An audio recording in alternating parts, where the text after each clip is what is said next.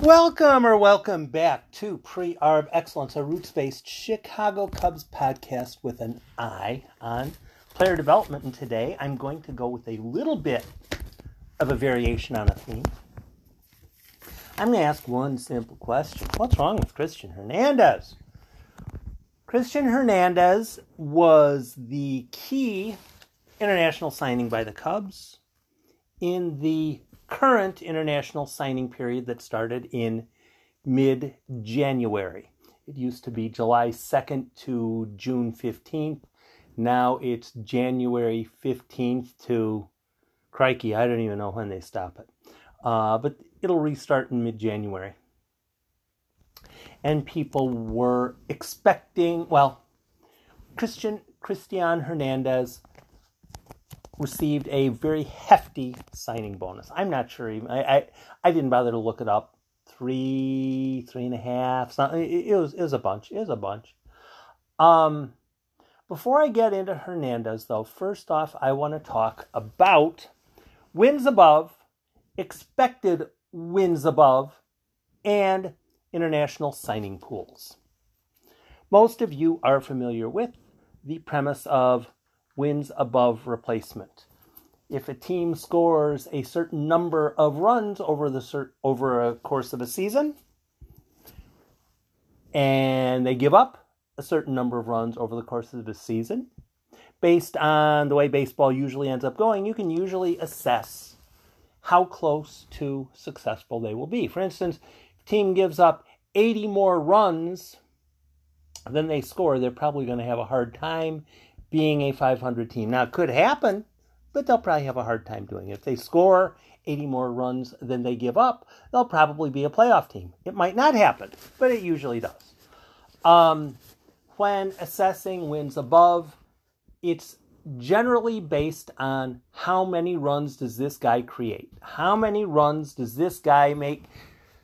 Is this guy making the team better or worse? And there are numbers, offensive numbers, defensive numbers, pitching numbers, base running numbers, all kinds of different stuff.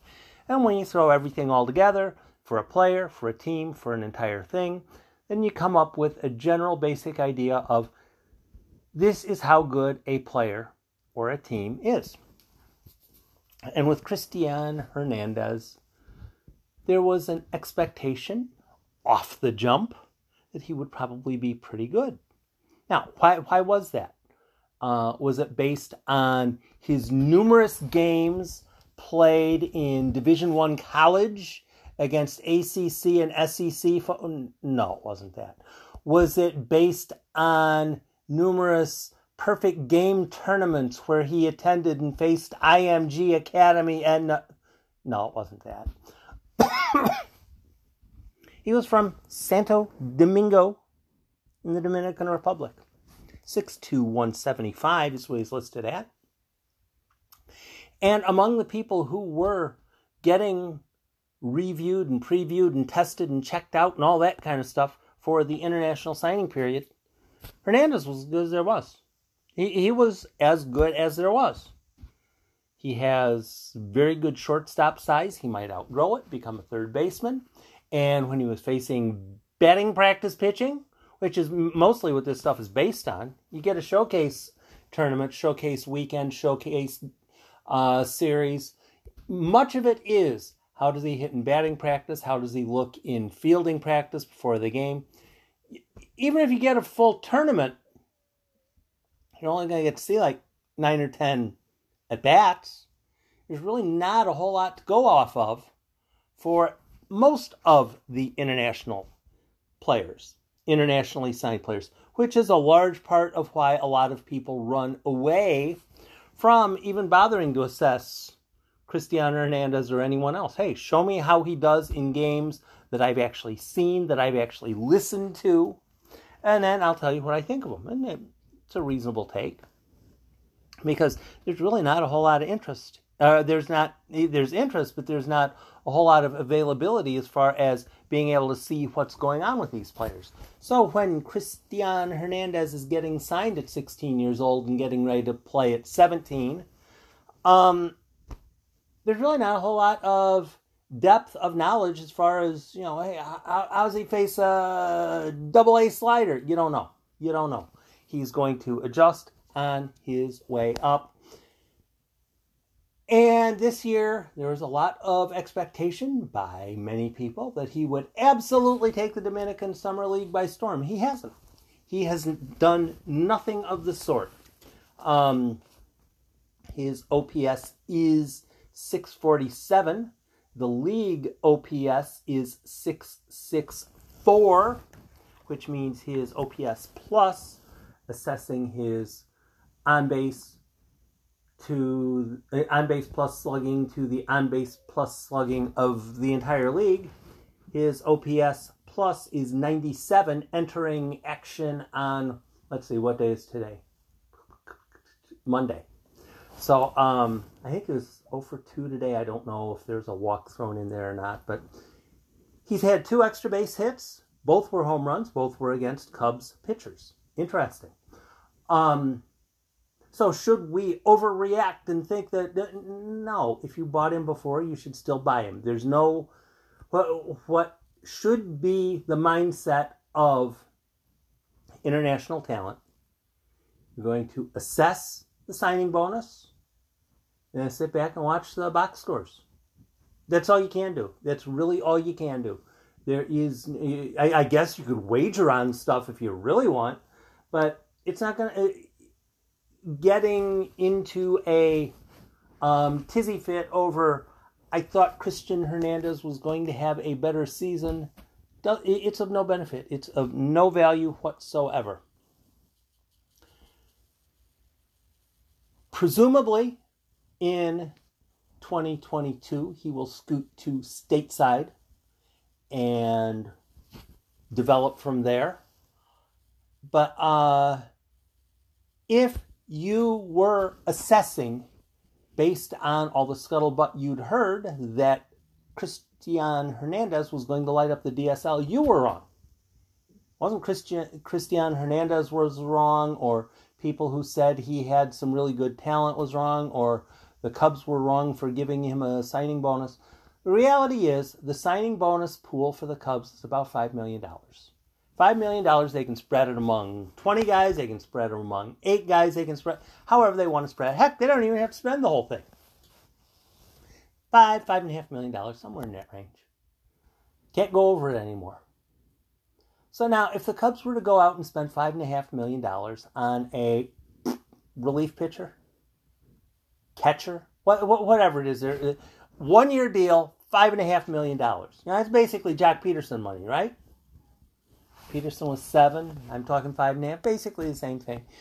If the Cubs go out and spend $5.5 million on a free agent, what are you expecting from him? What are you expecting from him for that season? For his entire sum total of his career with the Cubs? That's basically what you're looking at when you're talking about signing bonuses. Signing bonuses ought to be loosely correlated with what would you expect from a player receiving that in a major league season. International signing pool for the Cubs is about $5.5 million, somewhere in that range. Somebody's hollering at their calculator, at their computer. I can hear it right now. No, you fool! This is a number. How can you get this wrong? You have a podcast. $5.5 million, something like that. Other teams have larger amounts. The large market teams all have the same base number. Sometimes amounts are subtracted. Amounts are not normally added. So if a team goes over a limit and gets a qualifying free agent, their number goes down. But Cubs are usually around 5.5, somewhere around there. So the hope would be, with $5.5 million to spend internationally, the Cubs can locate something every season, something every cycle that zooms up to AA, AAA, Major League Baseball at some point. Sometimes that happens, sometimes it doesn't, and sometimes it will be players that were not expected.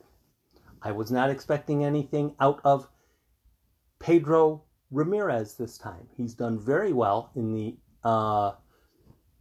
Dominican Summer League, far better than Cristiano Hernandez. Sometimes that happens. Who's going to have a better career? We'll find out when it happens. But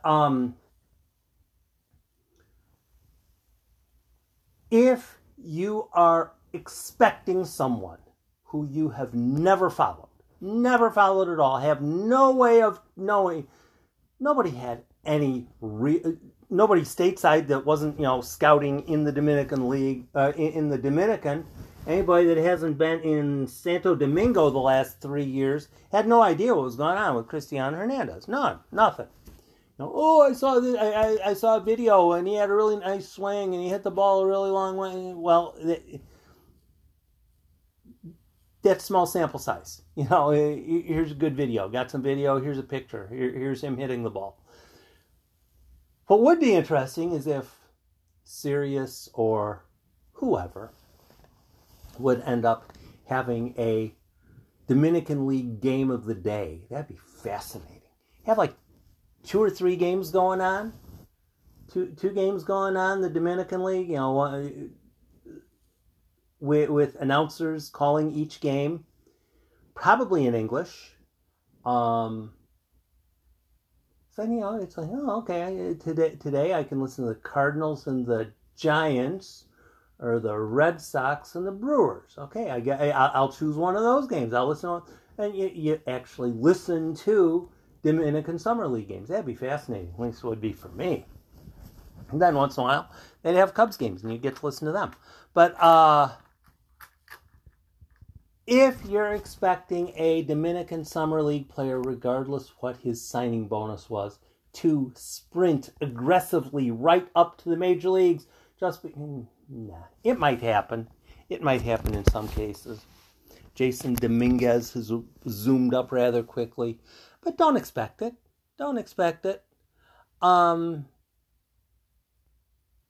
Be supportive. Hope they're doing well. Be appreciative when they do well. When someone who was not expected to do well does well, give them credit for it. Acknowledge.